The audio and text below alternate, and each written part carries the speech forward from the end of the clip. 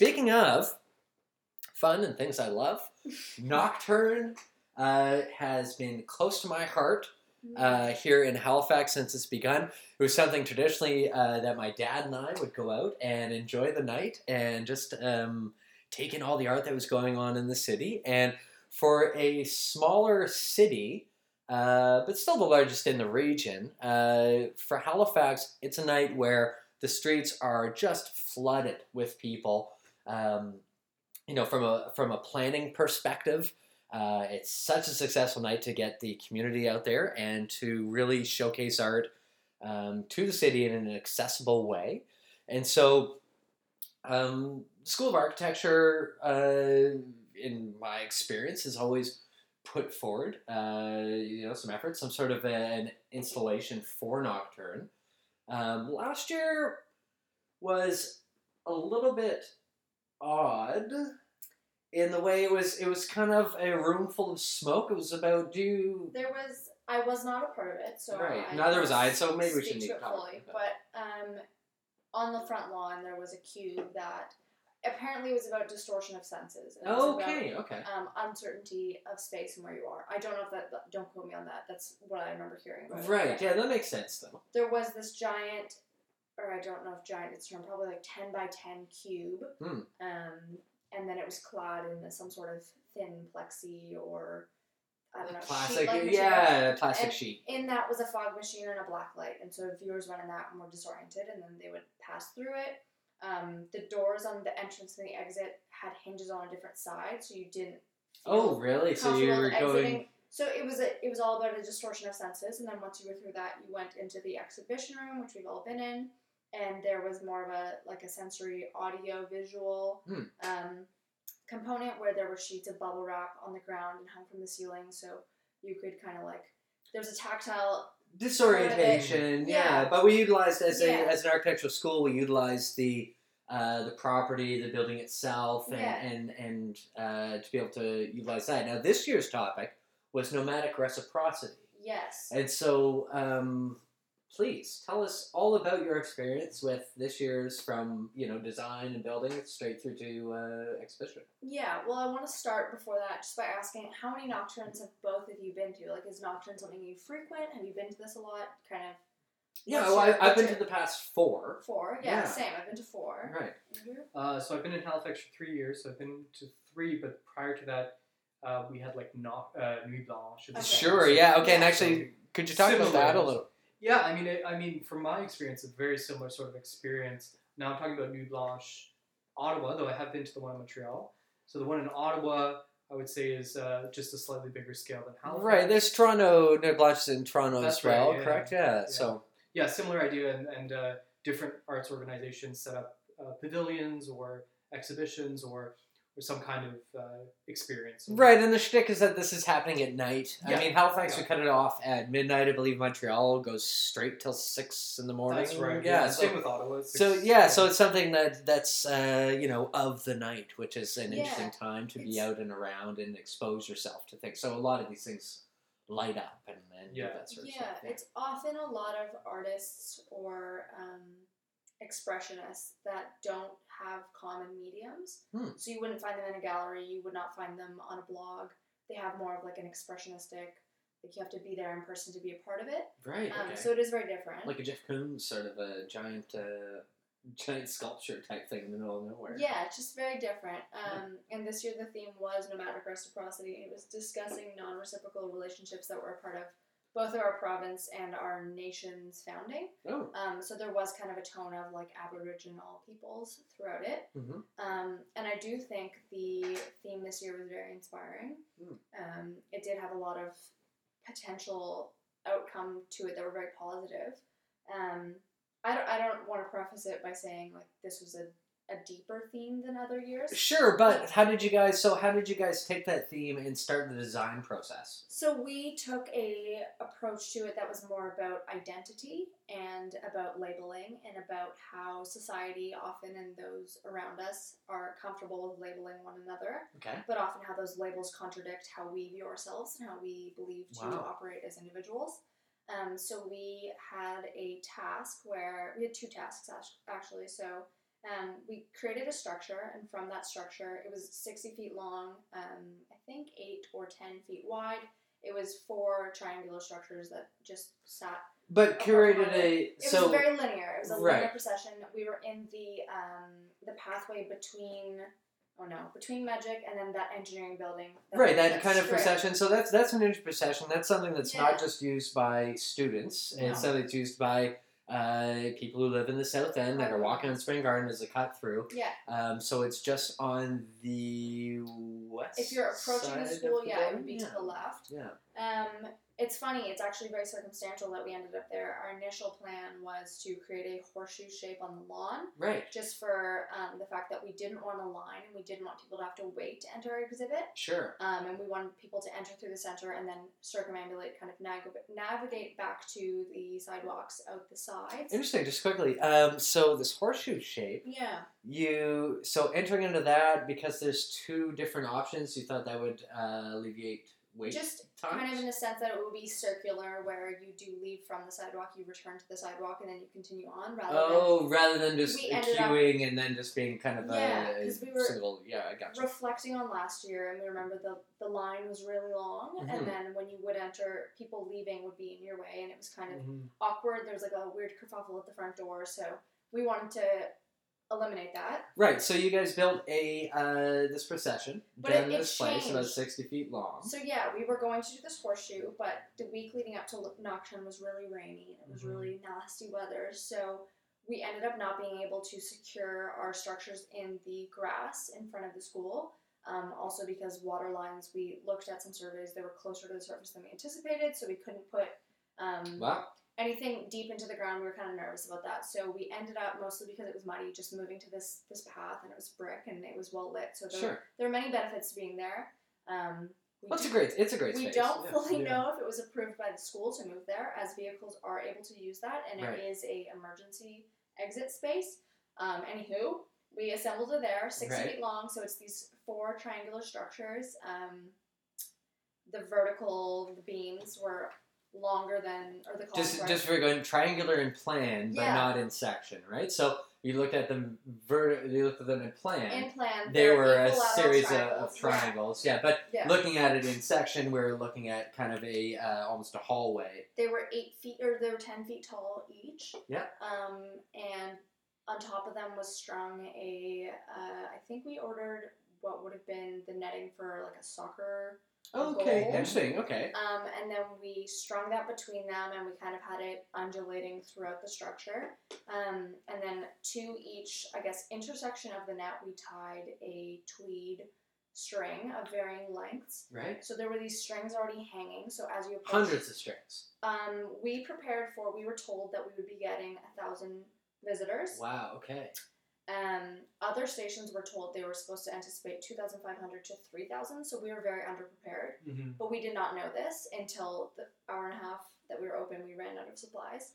But anyway, so these individual strings we had tied up, and then we had these laser cut, I want to say they're plaques almost. 8 by 3, 1/8 inch plywood. And then we had engraved into them 2 prompts about identity and about how you saw yourself. Right. So just to just kind of give people a visualization of what we're talking about here. So just to the left of the school in that pathway that connects through to the other parts of the Sexton campus, we had this almost a kind of a hallway built with open sides, netting above, and from that we're hanging 1,000 of these sort of wooden laser etched pieces that on one side had one message, on the other had a different message. Do you remember what they said? Yeah, they were engraved on one side. The first prompt was "I am." Okay. So individuals could write whatever they felt they were. And then the second was has changed me. Right. So it was more about, I guess, who you've become and how you've become who you've become. And so we prepared for 1,000 people, but laser cutting took so long. I was there for many late nights. So Miles Burry and I were actually working on it together. And so we ended up only having like 700 or so plaques. Still. Which was that's a lot of plaques, incredible. But within the first hour and a half, we ran out of them. But we passed out Sharpies in the line, and people were able to write down their stories on these things and hang them up. one of the exciting parts about our exhibition, in my opinion, was that this year, Nocturne, at least how I viewed it, was less accessible than previous years. I found many things, maybe because of the rain, I don't really know, but I found many parts of Nocturne were indoors. Right, okay. And often when they were indoors, they were in places that were not fully accessible. Right, it's got to be lines. Well, I know you mean actually physically accessible as well. Accessibility right, was not okay, a forte, but it was super exciting for us because that was one thing we did want to maintain throughout, Sure. was universal accessibility. And so we were on a flat paved surface. It was wide enough for wheelchairs through the middle and through the outside, and we did see many people in devices going through our exhibition. Excellent, It was so exciting. Right. But yeah, the weather started spitting, but regardless, it was also a little bit windy. It all kind of worked in our favor because the plaques ended up turning into a sort of wooden wind chime. So there was a sound aspect to it. And speaking to the sound, there was a secondary component to the exhibition. Isaac Frisia, I'm probably butchering his last name. Right, great guy though. He's in M6. M6, yeah. So he just came back to commence his thesis, and he took the Nocturne project and made it a part of his thesis. I don't fully know the theme. I know there's a bit about potentially the idea of a memorial, the concept of exhibitions and temporality. Oh, shout out to Isaac. Yeah, I don't really know. But he had a component. His brother is in, I want to say, software engineering. He designed a program where individuals would come up and push a button and record their story to the same prompts. Oh. So these would then become looped over the whole structure. So there was kind of a background ambiance of people talking. Very cool. So there was this whole kind of looping aspect to it that was audios alongside this wood chime sound. So it was really beautiful. It was lovely. Well, I've got to say, I saw some of the images and videos going through Instagram, so I assume we can see this as well on DASA or the architecture. Yes, they did post something. Yep. But one thing that's very cool, because the weather wasn't ideal. No. On that night. Cold. Yeah, it was cold, and even though I like to claim Nova Scotia always rocks Hot-tober, it definitely wasn't a Hot-tober night that Saturday, but the way that all of these plaques, I guess we'll call them, were hanging from the structure and then spinning and then moving and all this sort of action that was going on with these things because of the environment was fantastic. It was really poetic and really fun to watch some of the videos, especially the later ones when there wasn't so many people around and you could see all the pieces and them all spinning, and it was mesmerizing. Absolutely, for sure. So,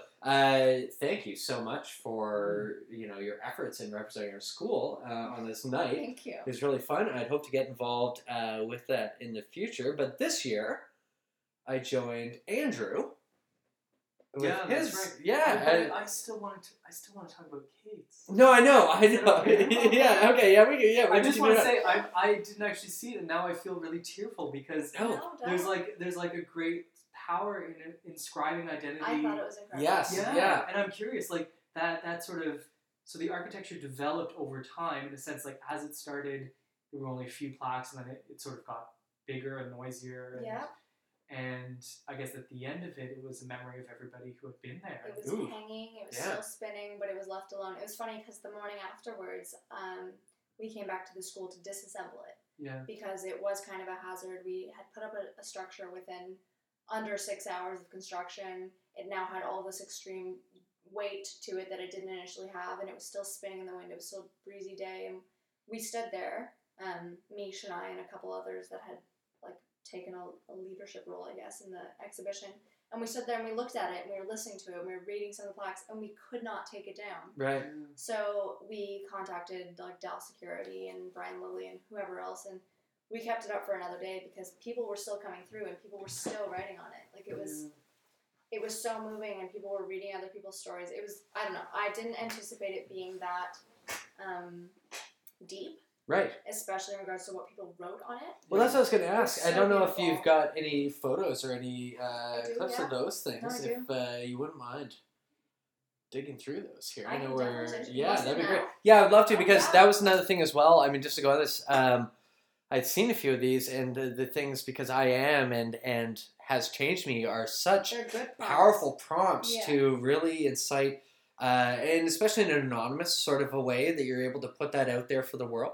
It allowed for a lot of really sensational answers that Yeah. you could Yeah. only assume were deep and heartfelt and completely But honest also, and things like I that. mean, Yeah. I think what I'm fascinated by, and I haven't seen the project yet, is this idea that I think, like for example, this room. Like, who's been in this room?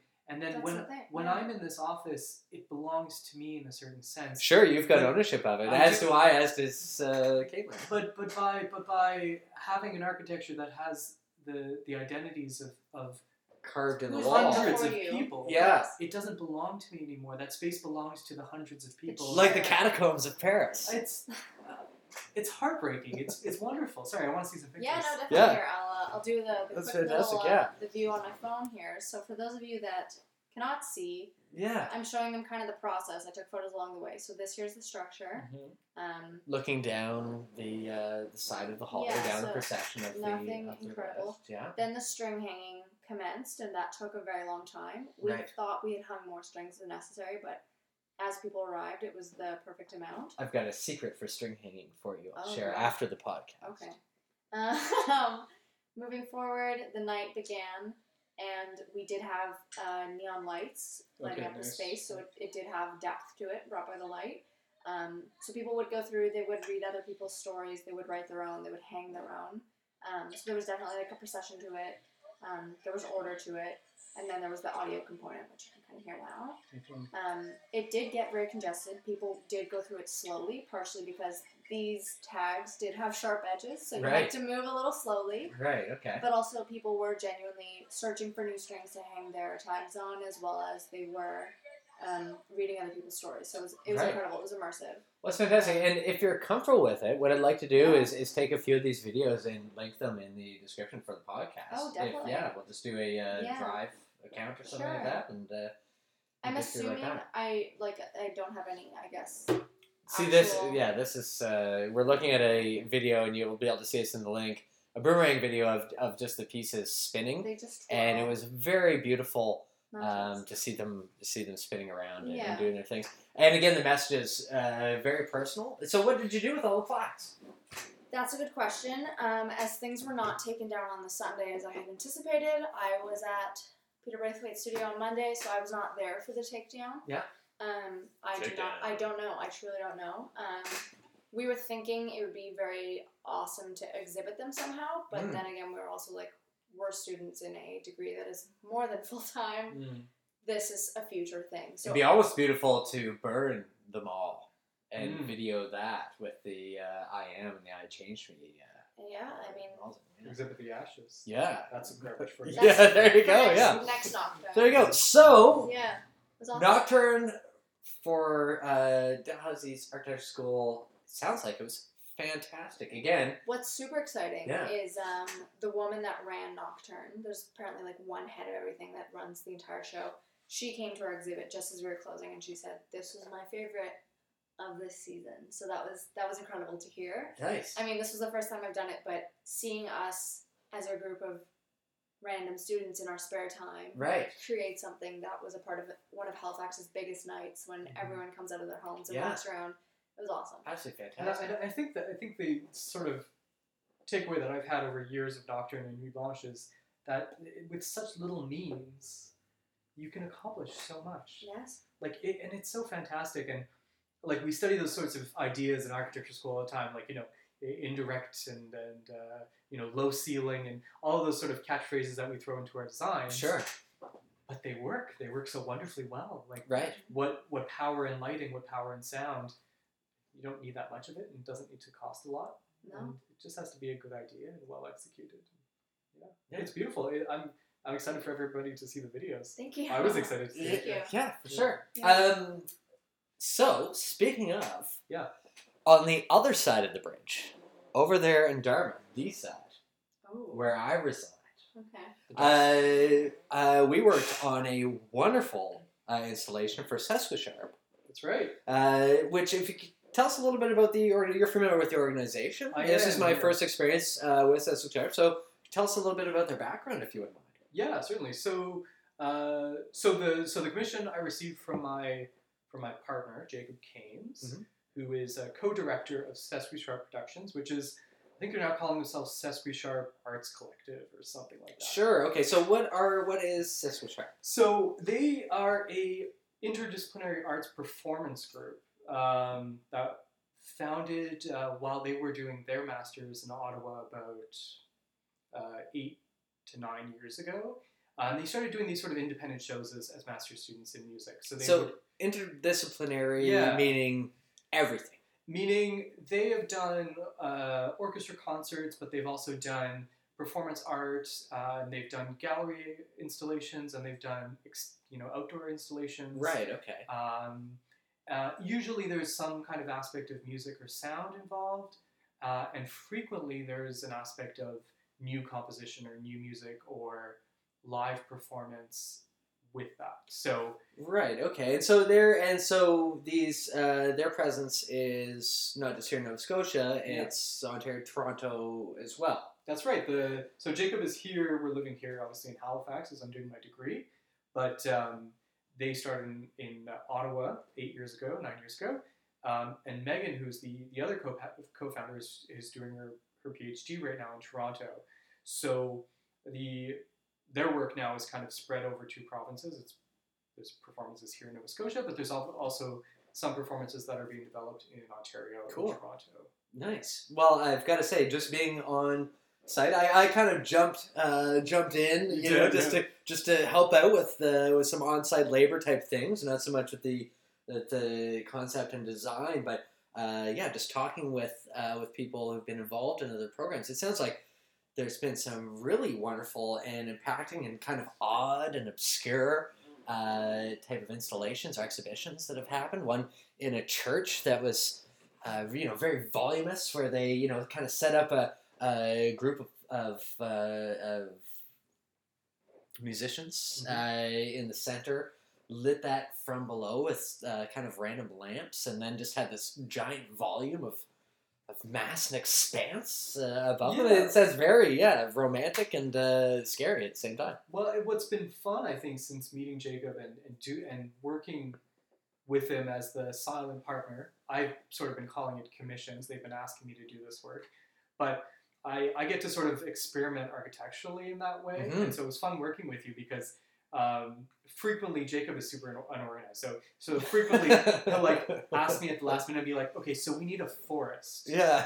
And okay, I can't just go out and buy trees. That doesn't happen. So you get really sort of creative with those sorts of things. So with the church concert, the issues were, issues of new music in a traditional setting. So this idea of contrast. So then we said, okay, great. So what if we had a giant volume of a church, but you can't see the volume, it's dark. Right. And so the sound is filled, so you get maximum volume, maximum acoustical effects. With minimum visual. That's visual. Yeah, You're exciting sense of space that you can't visualize. But you can certainly feel.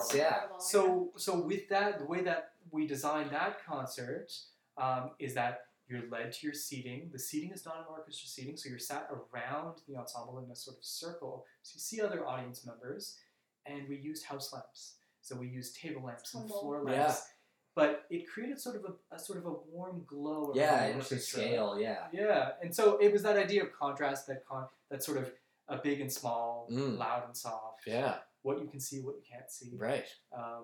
Which was fantastic, and then you came on board for this nocturne, which was fun. So this nocturne event, this happened in a wonderful location. So Dartmouth is finally going through maybe it's just a resurgence. I don't know. Dartmouth. I don't know. Maybe it's just a science. I don't know if this has been done before there. I mean, there's my family is generationally from Dartmouth, even though I didn't grow up here.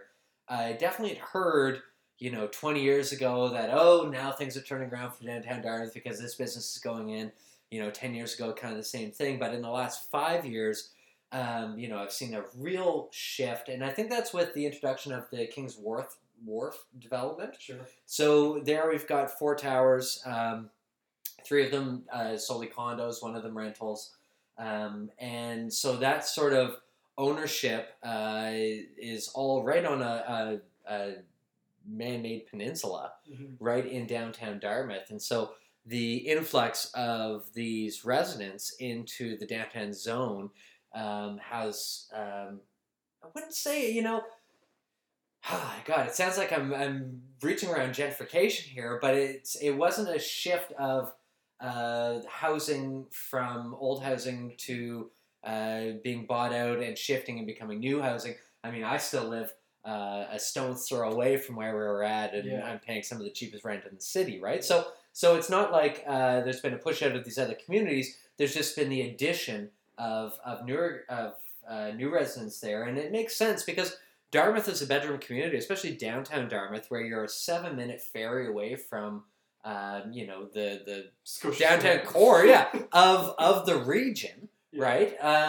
It makes sense that this is a bedroom community for what's happening here, and from that you're getting all types of residential businesses. So not only have breweries opened up, and I guess that's kind of the classic thing for your late 2000s is everybody's got a brewery or or making kombucha or some sort of a hipster type thing. I think we're a post hipster now, obviously, but there's these remnants which are these breweries and distilleries and things like that. And so there's a few of those going on there. But there was also a place that arguably it's worse now, but it was once a dive bar / VLT like lounge. This place was 200 square feet total. It was also a pizza place and a laundromat. So on my Sundays, I could go down, have a few drinks, do my laundry, and order a pizza while I watched people play VLTs. Yeah. And there was also a significant prostitute presence around the VLT section. Yeah. So it really had the bit of the grit and the grind feeling of Dartmouth there. And now, for the last 4 years, it's been an art gallery and a open for dinner only, cafe sort of space, right?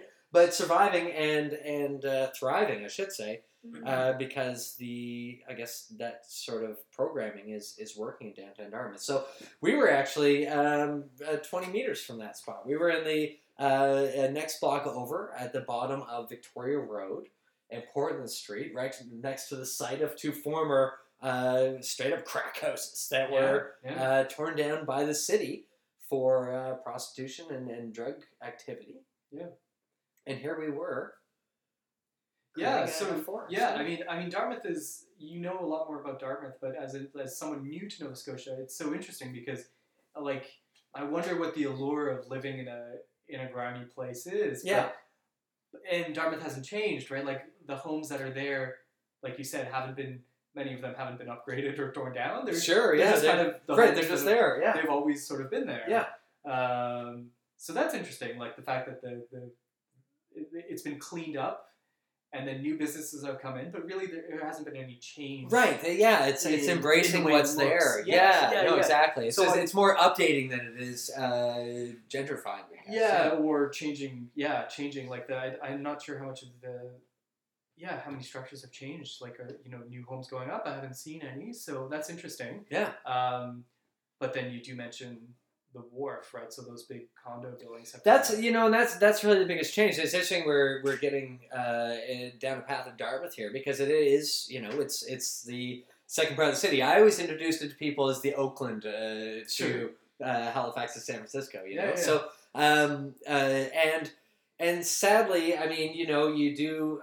This is a city that has crime, as all cities do, and sadly, when this crime's reported, it's often reported as happening in Dartmouth, as opposed to happening in Halifax. And there's definitely certain pocket areas of these places happening. In downtown Dartmouth, formerly being a definitely a rougher place. I wouldn't just ever describe it as being class specific. It's since I've been there last 10 years, every bar there, every pub there will always have a diverse mix of people, but it's definitely not the type of place that even now that late at night I would feel comfortable wearing white iPhone headphones and walking around with those in my ears, right? Mm-hmm. It's just, and that's something that living in Dartmouth and having lived there, that's thing that you just say there. It's like, oh, we don't use iPhone headphones here, right? And people still buy the black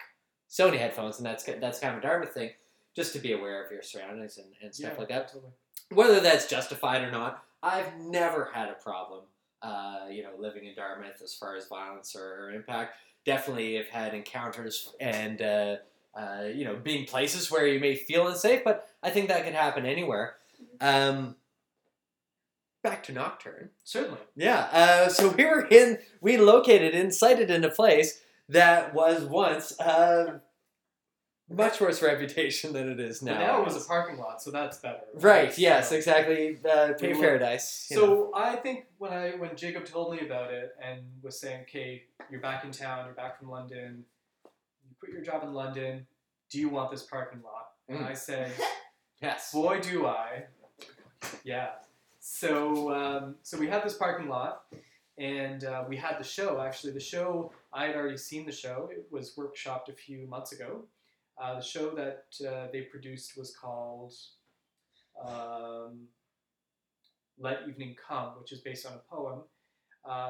So I had worked on the first show, but the only thing I'd done was sort of the graphics. I did the invitations, basically. So they were based off of these Magritte paintings, which show sort of contrasting elements of day and night. And the show is really about the transition into the evening. It uses actors as well as some classical art song. So yeah, I was familiar with the show. I didn't work on it the first time. I only worked on the invitations. This time I was asked to do really the full installation with about a budget of a few Starbucks coffees. Like really, Always. like no money. Yeah.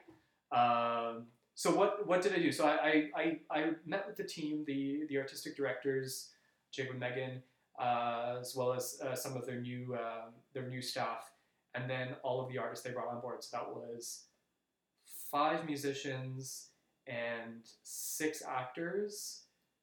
So we met with the team, and I pitched them 2 ideas. So the first idea was a landscape piece. They had told me that they wanted to use the parking lot to create sort of this sort of magical forest-like landscape. So I don't know how that's possible, but what I did was I said, okay, great, let's not light the scenery. Let's do what we did in the church, but let me put down 500 square feet of sod.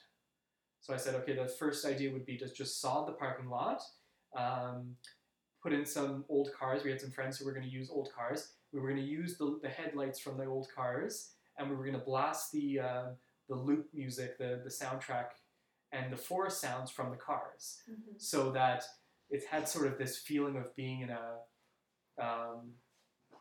in like a photograph or a painting or some sort of surrealist moment where you were in a parking lot with your cars and there was music playing from the cars. Super weird. So there was that first idea. Right. They didn't like that idea. I don't know why. That sounds lovely. I love that idea, and I will do it. I will go back to sodding something at some point. Right. You will see grass in my B5 portfolio. Right. Well, project. Interesting. So being on site, it would definitely be. Now, had you ever considered AstroTurf? Well, but it's so costly, right? Sure. Yeah. We had about, what was it, $80? Okay, $80 budget. Yeah. Yeah, and blew it all on plywood. Right. So we didn't go the sod, but I mean. But interesting, so we were talking about with yours, Kate, like with very little, for a pallet of sod, it costs about $90. Super cheap, but could be really effective. Changes the atmosphere. Changes your everything. Expectation. Yeah. So there was that. And then the second proposal that I offered to them was what I brought Travis on board to help me with, which was these 2 plywood pylons with these 6-foot dowels. These cluster of 66-foot dowels stuck into them, right, with lights from underneath. So basically, they cast these long shadows, and really, I mean, we're talking about creating a forest. Yeah, that's what a wonderful way to think of a forest. Is that at sunset or sunrise, when the sun's low, and just drawing these kind of linear patterns across the pavement. It's wonderful. Yeah, and it worked out super well, and I was really happy to have you help me that day. It was a really piss poor day. The weather was bad, but great company and those types of things. So and interesting with the players involved as well. So wasn't just an static installation. No. So with the performance, they interacted with the pylons, which was unforeseen. They pulled out branches of it. They lit these little fires. They said these little incantations. So these were all the actors, and then meanwhile there was singing involved. So there was, like I was saying, some art song, songs about the night, German songs. Were the areas, or I didn't actually understand the how you classify. I was trying to tell people stories about this type of thing, but I didn't understand what type of music was actually being sung there. Yeah, it was just, I guess you would say it was sort of art song, so it was classical music. Right, okay. And it wasn't organized by language or necessarily by era. Like, they were all sort of from different times. Right, okay. Different languages. But it was organized thematically, right? It was about the night. Right. So the songs would proceed from a German song about twilight to a German song about, or a French song about two German song about two German songs two German. We had no theme here, but theme, but German music about Twilight. Yeah, it seemed like I heard Italian in there as well. Yeah, possibly. Yeah. So that's kind of keeping with their mandate, which I think is just really basically a smorgasbord of arts till you throw up. Yeah. No, fantastic. And so feedback from this seemed to be very powerful and a lot of emotional response to this installation. And as far as the Dartmouth representation for Nocturne, it seemed like this really stole the show. Yeah, I mean, it was nice to see any number of people there. Yeah. Because I think my fear was when I first went to site, like, who's going to come down? No, and to be honest, as a Dartmouth, say native, I was a little worried about that as well. When you showed up, I was we're all the way down Portland Street here, because Portland Street, for those of you who don't know, it rises up from the harbor and then crests a couple blocks up and then turns down. So this was on the downhill side of Portland Street, which the uphill side is much more lively, especially for nightlife. Because the bars are kind of clustered there. There's definitely bars. I mean, we're talking about a space of 4 blocks here. It's not like it's there and the other, but kind of the action happens down there and towards the ferry terminal. I know there's a larger installation down there that was more of a destination spot for people, and obviously when that was going through its mode down there, because that was a single show sort of a program. Most of those people made their way up towards our installation. So what's interesting is I heard when I spoke to the woman that kind of organized Nocturne, was she was telling us last year apparently because there were so many notable exhibitions along Spring Garden and Barrington, many people just frequented like the downtown core of Halifax. Right, and that's been my mode with my dad for the last bit. It's just over here. It's usually the most efficient streets to walk. You get back-to-back exhibitions. Anyway, so she was saying because of that, this year they did karaoke. Oh, yeah. Right. So on the ferry, there's karaoke going. Yeah. And she was saying this was an initiative to make people cross the harbor to go to Dartmouth. Right. So she wanted to instill this magic in Dartmouth as well, and it sounds like it worked, which is awesome. Yeah, no, it's fantastic. I also always wonder, like being on Freelab for the first time this year, like having visited now Rogers stuff. Mm-hmm. Like, it's just out in Parsborough. It's hours away, and it just sits there for years by itself. Like, you know what? And just objects. because we've got just a few more minutes here, it would be great to hear a little bit of a recap of your Freelab experience. Oh, sure. Because we've talked about this on other podcasts before. Then we should probably wrap it up. Okay. But also with yours as well. But yeah, it'd be great to. I know. It'd be great to hear a little bit about your Freelab experience as far as just the process and I guess kind of the most rewarding moments, the highlights for you. Yeah, so I think definitely the highlights for me. So I was with Roger and we worked on the bridge at Ward Falls. So I think highlights was maybe a few key moments. So visiting. Or actually, sorry, I don't mean to. No. And I kind of got ahead of myself. Can you please explain the project? Oh, yes. And so that people can understand, and then just go through some of your highlights. Yeah. And I'm gonna Yeah, open it up. Just Yeah. crack this one. ASMR. So so Ward Falls. So that's where's that? West of Parsborough. So it's very, very far. Bay of Fundy shore, though, That's right? right. Fundy, Bay of Fundy, highest tide changes in the world. Yeah. Which is interesting. And Roger has worked here before on Freelab. Right, okay. I think most notably with some projects with PB.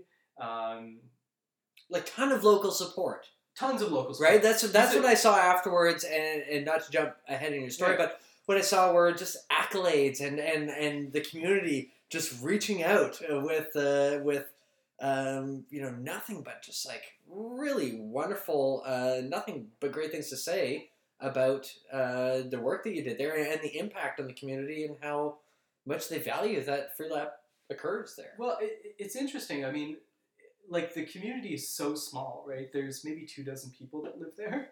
Right. Okay. So yeah. Okay. within about That's pretty small. That's Yeah. intimate. That's a studio. within about 2 days, like I was like the resident vegetarian for that 2 weeks. Right. Okay. Like, and when they made us lunches and stuff, there was like one vegetarian sandwich. Or Oh, when fantastic. we went to the gas station, they'd Yeah. make a breakfast sandwich, but with no bacon or anything. Wow. So like Yeah. it was like I can't describe what the community was like there. Like it Mhm. was so intimate. Nice. Even going to the restaurant, they were anticipating us. Right.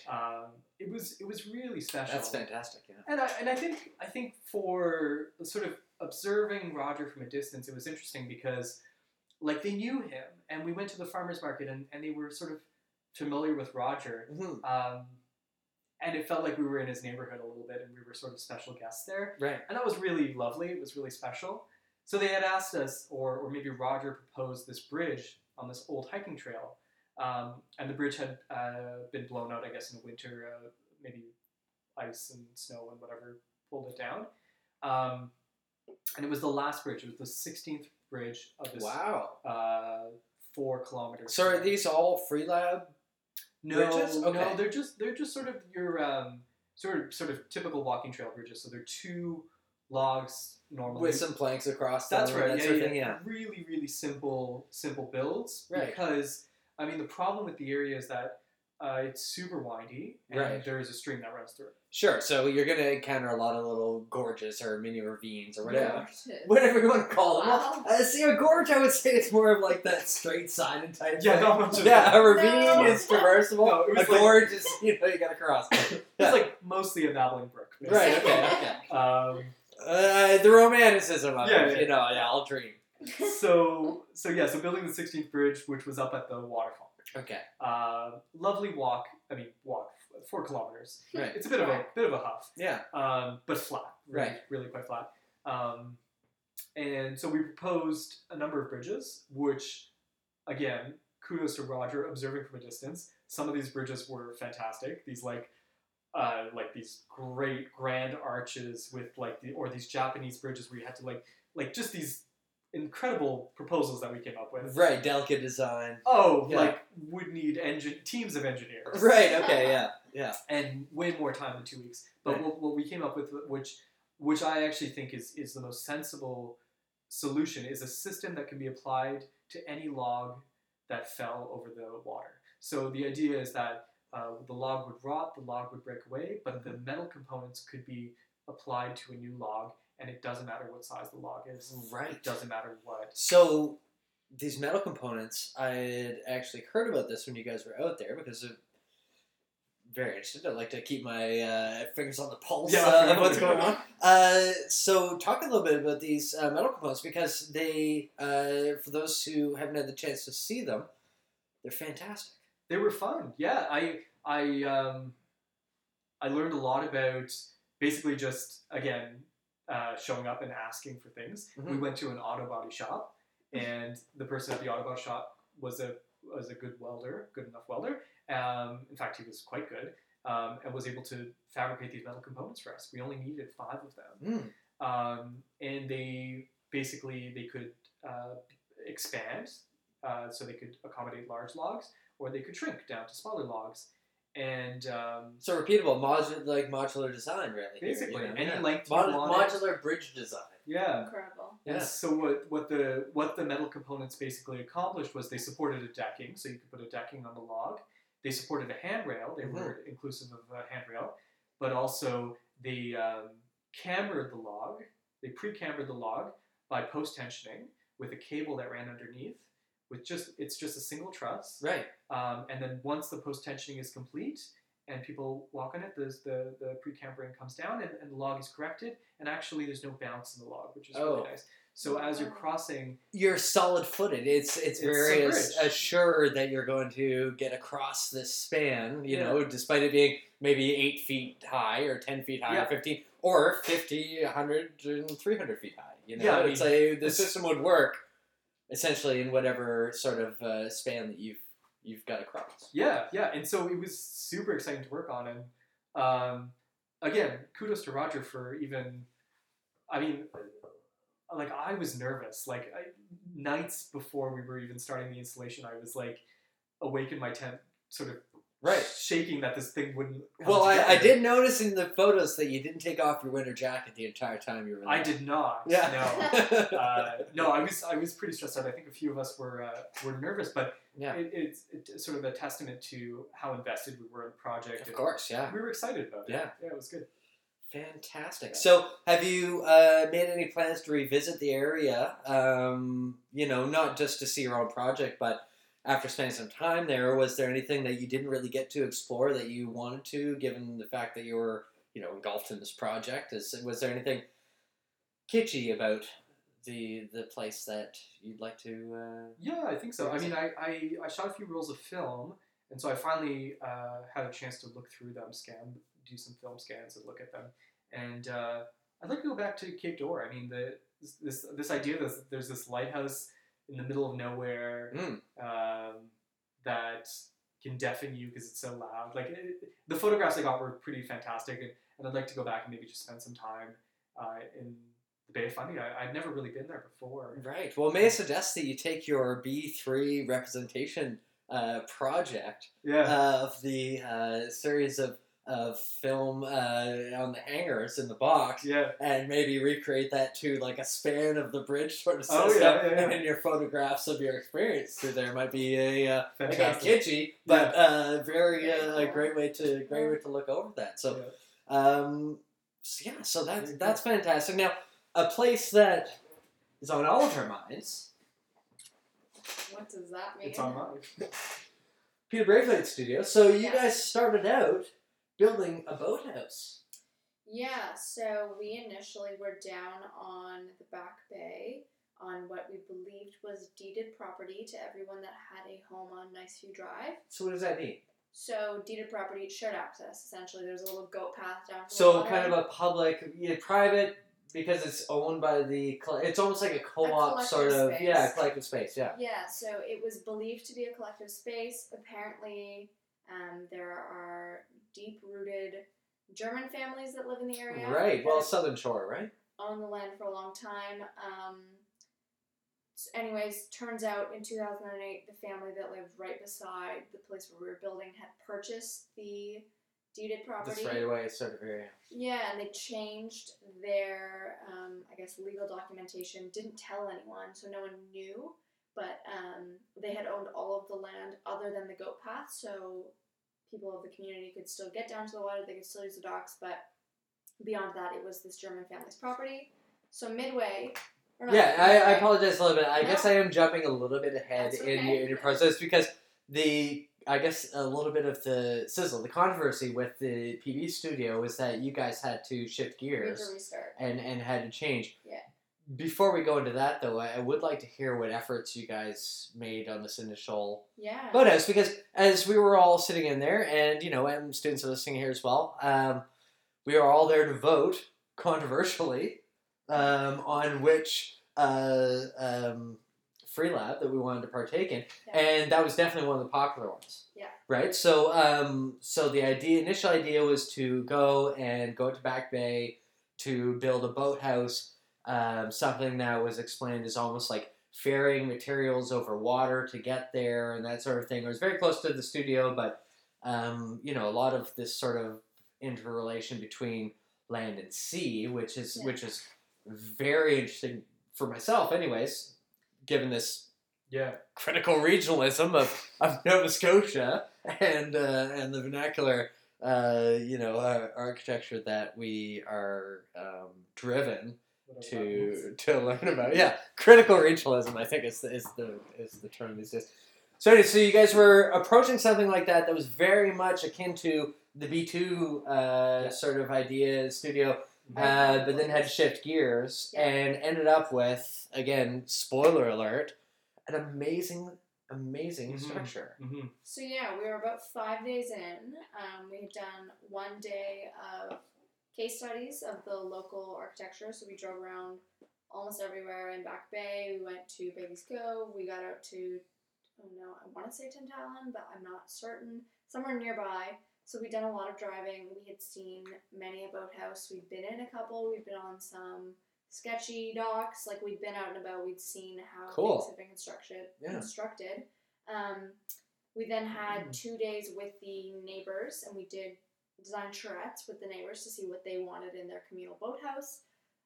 We then had a full day of we were split into groups where we kind of do a group design and fight against the other group and see what strong suits came from each group and then amalgamate them. And so just on that really quick, because that's something that we always deal with in architecture school is group work, right? And really trying to find our strengths and really trying to make the most of it, because I would have to say, just commenting on that, initially being paired together with people going through, B1 and things like that, it was like, oh, wow, I have to work with this other person, I have to make this work. Then you're working with the whole group and you figure out how to make it work with half a dozen people, all the while just wishing for a chance to work on your own. Mm-hmm. And then the moment that I had my own design, I thought, well, how am I going to do this? I don't have anybody to help me. Right? So working collectively like this, explain a little bit further just how that helped with or how that worked in the free lab process. I mean, it was an incredible process, particularly because this was one of the first times we got to work with M students. Yeah. I mean, traditionally it's most of us working with our classmates, and we all have different backgrounds and different levels of understanding. But it was nice working with people that have been in the program for a full year more than us. So it was very helpful having them there. And then, I mean, the whole PB team came out and we'd each have individual conversations. It was very helpful. Finn. But yeah, Finn was there. Finn chased some rocks. Things happened. 5 days in, we get shut down by a upset woman who owned the property. Oh, wow. So you dealt with a local... contrary, combative sort of confrontation type of things. Yeah. So yeah. So we're not going to talk about that. We don't have to. But yeah. No, we'll move on to the next design. Yeah. We poured 2 footings, so we had invested capital and time and resources and energy and everything. So we moved up. We relocated onto Peter Braithwaite's property. He did have a site in mind where it was kind of perched off of a rock overlooking.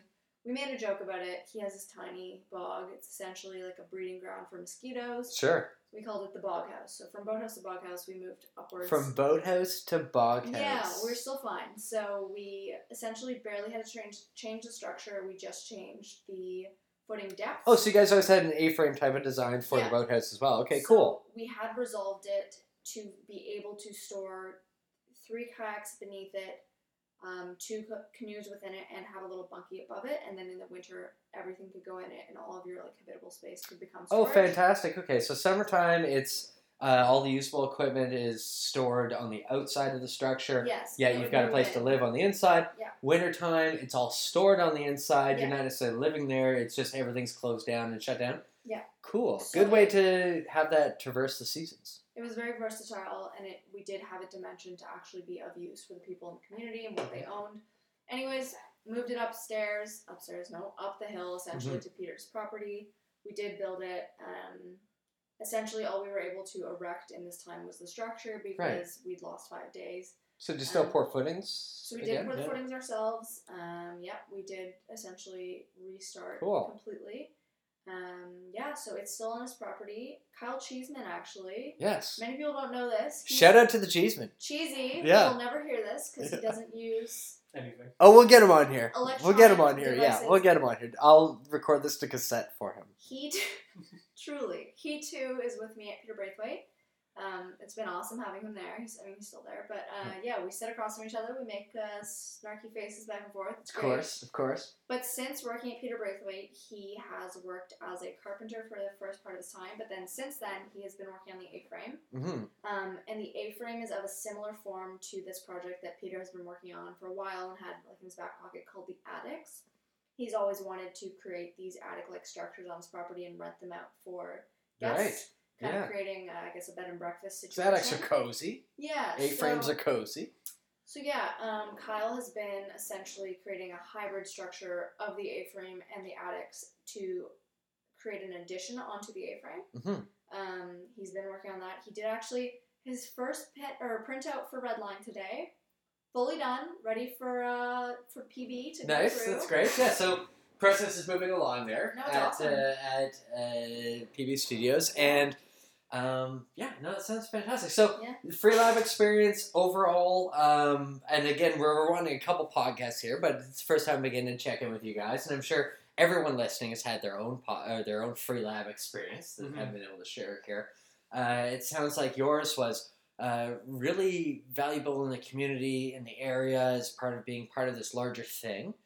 It sounds like yours is something that was really specific and kind of more honed in, but is creating this sort of the same way a legacy, yet it be personal, but you're still there and getting to check it all out, and so that's really incredible. I've got to say, it's really cool to share these experiences of this architecture school program, and it's fun, just give my own personal opinion, to be a part of it and to share these experiences with you guys and everyone else. So for our final segment, Yes, finally.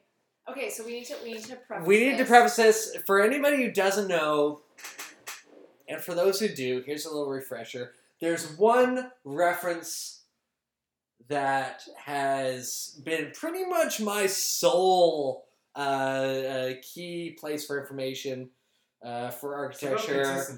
It's really, it's got it all. It's Ivan Lendl's 14-day tennis clinic, Hitting Hot. We need to go back in time to B1. So here's the thing. So this is a book by Ivan Lendl's. Let's just really get deep here for the people. Ivan Lendl he's the billboard, right? I mean, it's Ivan Lendl's 14-day tennis clinic, but the brain trust behind the information is Jorge Mendoza and as well Walter Luce Jr. We know so much. These guys familiar names now. Yeah. So yeah, Jorge Mendoza, aka Jorge De La Ronge. If you don't know, your coffee. if you don't know, you know. It's all here. And so there's been so many key elements that have come from this book. I can't even go to listen now. It's got to be its own podcast. But Hitting Hot has been there for a number of projects, for a number of people. And so what we do with this is we flip through Hitting Hot and we go through a process called picking the passage. Now, before we pick a passage, which we will, so don't worry, I want to announce a contest here, because we're no strangers to contests here on the podcast, are we? So, just a quick question for you. The now private land that those footings were poured, is that accessible for architecture students, or is that really cut off? It is at the end of private property. Yeah. I don't think individuals that aren't frequenting Nice View Drive Should be going there. Okay. Also, it's Fair enough. It's off the beaten path. Fair enough. Okay, so What does that mean? What was the proposal there? well, Dig up the a footing. bit of a Bring treasure, them to bit of me a right treasure now. hunt, bit of a treasure hunt, perhaps, which we will fully get to the end of this contest in the next podcast. But for this one, we will solely pick a passage. Let it be known, though, a Hitting Hot contest is on its way, so keep listening. So for this Hitting Hot, we will do two passages since it's been so long. So I'll flip through the book and ask Andrew first to put his finger on a page and pick a passage. Right here. Okay, so Passage number 1 from day 13. Baseline rallies. For a time, I relied almost exclusively on my serve and forehand. And for a time, that strategy worked. But as opponents grew used to that strategy, I shouldn't have been a passer. Those strengths turned into a kind of weakness as opponents exploited the other parts of my game. Felt like you just told my horoscope or something. Yeah. Like I So- should be looking at my So forearms. So think about that. Well, think about your forehand game, right? Your forehand game, it's like, yeah. that's your strong game. So it's like, okay, so I'm really good at line weights, so I'm going to just like do a shit drawing and put a bunch of great line weights to it, you know? What does that really mean? I think I keep people pretty confused. Do you have I keep your face myself there? confused. All right, and to finish the podcast, Caitlin, who's been here from the beginning of Hitting On, I've got to say, one of my B1 studio buds, please pick a passage. Okay. Oh, is this the same page? No, this is day 5. Ooh. Controversial. Day 5 is full of controversy. Day 5 is volley. Oh. I've always liked volley, but my early training emphasized ground strokes. The club in Czechoslovakia, like most clubs in Europe, only had soft clay courts. Okay. Funny thing that reminded me of. Booyakasha. I was in Czechoslovakia. Play on clay courts. Last week. No. Yeah, play on clay courts. B2. Hmm. No, it was B3. Yeah. Oh shit. Penultimate pinup. Yes. That was talking about ground strokes. A quote from beloved Emmanuel Yanush. Yes. If you don't draw a ground line, you should become physically ill. Yes. And on that note, we wish you farewell. Thank you so much for tuning in to episode 15 of Ghosts of Magic. We will be back very shortly with episode 16, including new updates for the BF4 assignment from Benji Nickham. On behalf of myself and Andrea Zitlau, thank you very much. Andrew, thanks. Oh, thank you for having me. Yeah, thank you very much, you guys. Thanks for listening, and we will see you next time.